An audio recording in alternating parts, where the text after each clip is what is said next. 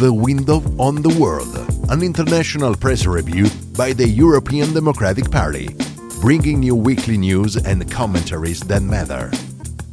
Hello again and welcome to the 8th episode of The Window on the World. Today is Friday, 29th of April, and in this podcast you will find out more about the latest updates on the Russian-Ukrainian conflict, the results of the French and Slovenian elections, the report of the Council of Europe on press freedom, and the activation of the conditionality mechanism against Hungary. And as always, we will present to you the best editorials and opinion pieces on the result of the French elections and the economy and its impact on society. And now, let's dive right into the most important news of the week. Today's first update is on the progress of the war in Ukraine and the statements made by Russian Foreign Minister Sergei Lavrov. The risk is serious, real. It should not be underestimated. Lavrov said in an interview referring to the possible nuclear war. NATO is, in essence, going to war against Russia by arming Ukraine, the minister continued. On the subject of arms supplies to Ukraine, this week news broke out that the German government decided to supply anti-aircraft tanks to the Eastern European country. Meanwhile, the war continues to make victims and refugees. According to the latest UN data, more than 5 million people have been forced to leave Ukraine since the beginning of the conflict. The war between Russia and Ukraine is also affecting gas supplies to European countries. This week, Russia suspended gas supplies to Poland and Bulgaria. The new procedure for buying and selling gas from Russia requires payments to be made in rubles. Following the Warsaw government's refusal to pay in rubles, Gazprom sent a notice to Poland stating that Russian gas supplies to the country will be completely interrupted. We now completely change the subject and talk of the results of the elections held last Sunday in France and Slovenia.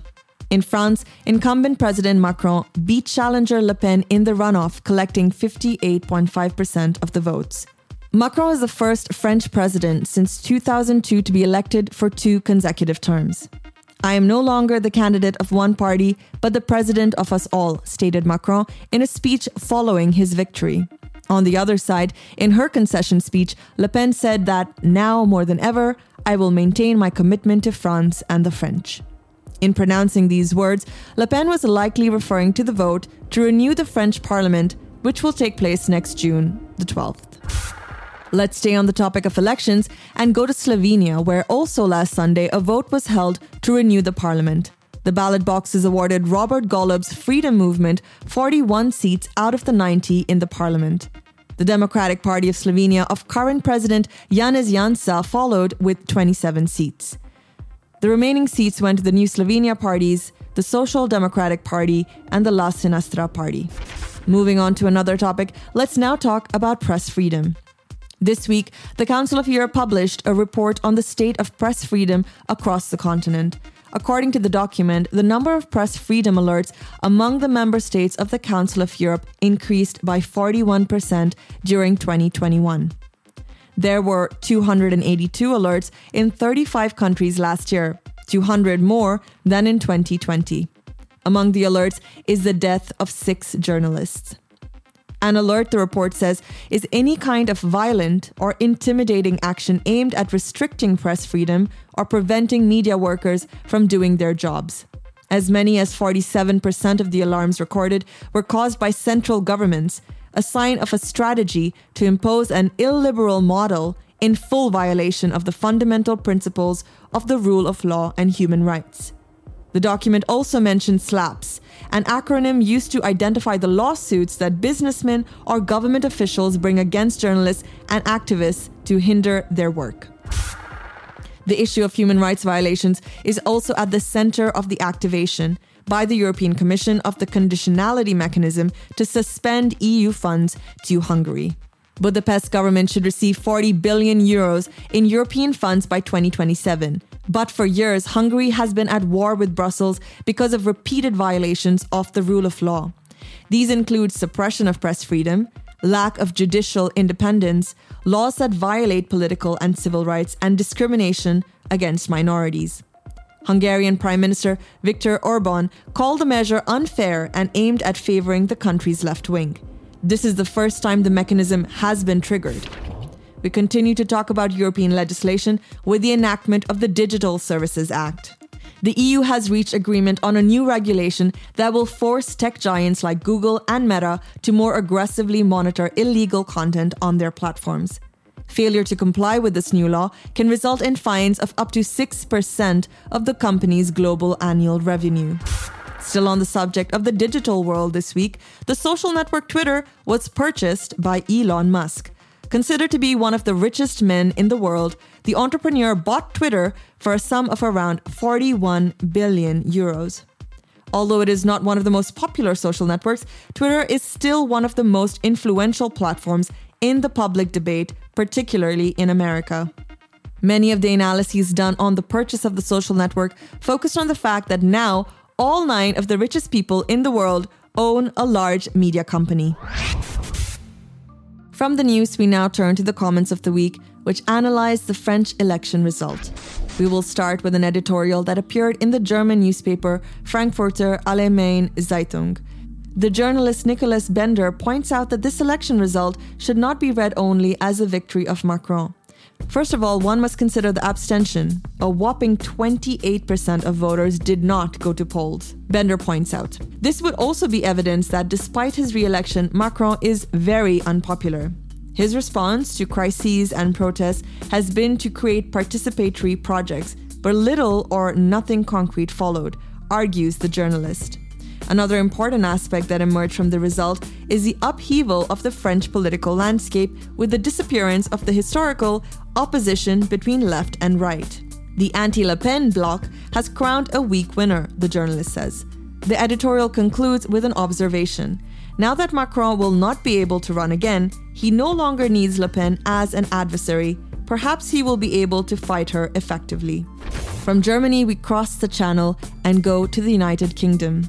On the pages of The Times, journalist Hugo Rifkind looks instead at the other side, namely at Le Pen's voters. The elation of the defeated shows that those outside the political mainstream care less about power than being heard, is the British journalist's thesis. Starting with Le Pen's post-result speech, which she calls a resounding victory, Rifkind explains that this could help us understand why political figures who once would have been on the fringes now do so well. The reason would be Le Pen's ability to attract the vote of peripheral France. By this definition, he means those working class people who live in places that culturally no longer exist. Le Pen's voters, the editorial argues, would not really be in favor of measures such as fines for those who wear the veil in public. They would instead be looking for a sense of respect and of being heard. In conclusion, Rifkind hopes that the parliamentary elections in June will go the same way, with a defeat for Le Pen, but one that will make those who feel excluded from political life feel heard. In closing this first series of comments on the French elections, we go to the other side of the ocean and to the pages of the New York Times. According to Philippe Marlier, a professor at University College of London, Macron won, but France is still in danger. French democracy has never been in worse health, states the professor. French politics is now driven by 3 forces, headed by Mr. Macron, Miss Le Pen, and the leftist Jean-Luc Mélenchon, pulling in opposite directions. Marlier continues. Add to that a record abstention rate, and you have a recipe for instability. Against this backdrop, the far right wanted to present itself as the only plausible opposition to the president, the columnist argues. About a third of the votes in the first round went to the far right, Marlier writes. France is a country uncomfortable with pluralism, multiculturalism, and political liberalism, the article concludes, noting that this is a condition revealed by the steady rise of the far right. Meanwhile, a significant commentary on Macron's re-election came from Matteo Renzi, leader of the Italian party Italia Viva, which is a member of the European Democratic Party. Congratulations to President Macron, a crushing victory, a beautiful page of hope for France and Europe. Proud to be with him from the start, the Italian politician tweeted. For today's second series of editorials, we change the subject to talk about the economy and its social consequences. We begin with the Italian newspaper Il Corriere della Sera. For columnist Aldo Cazzullo, there is one problem that French, Italians, and European citizens more generally share. We're all sitting on a social bomb, prices. Until recently, the social bomb was considered the lack of jobs, the journalist recalls. Rising prices of bread, pasta, gasoline, and gas, consumer goods that we all buy, Kazula writes. The progressive increase in prices, writes the journalist, combined with low and stagnant wages, has caused a general impoverishment of workers. Analyzing the Italian situation specifically, the journalist believes that for 30 years Italy has grown little and badly, but inflation was under control. Now that it is exploding, the purchasing power of workers is collapsing. In the conclusion of his editorial, Cazullo proposes a solution to the problem.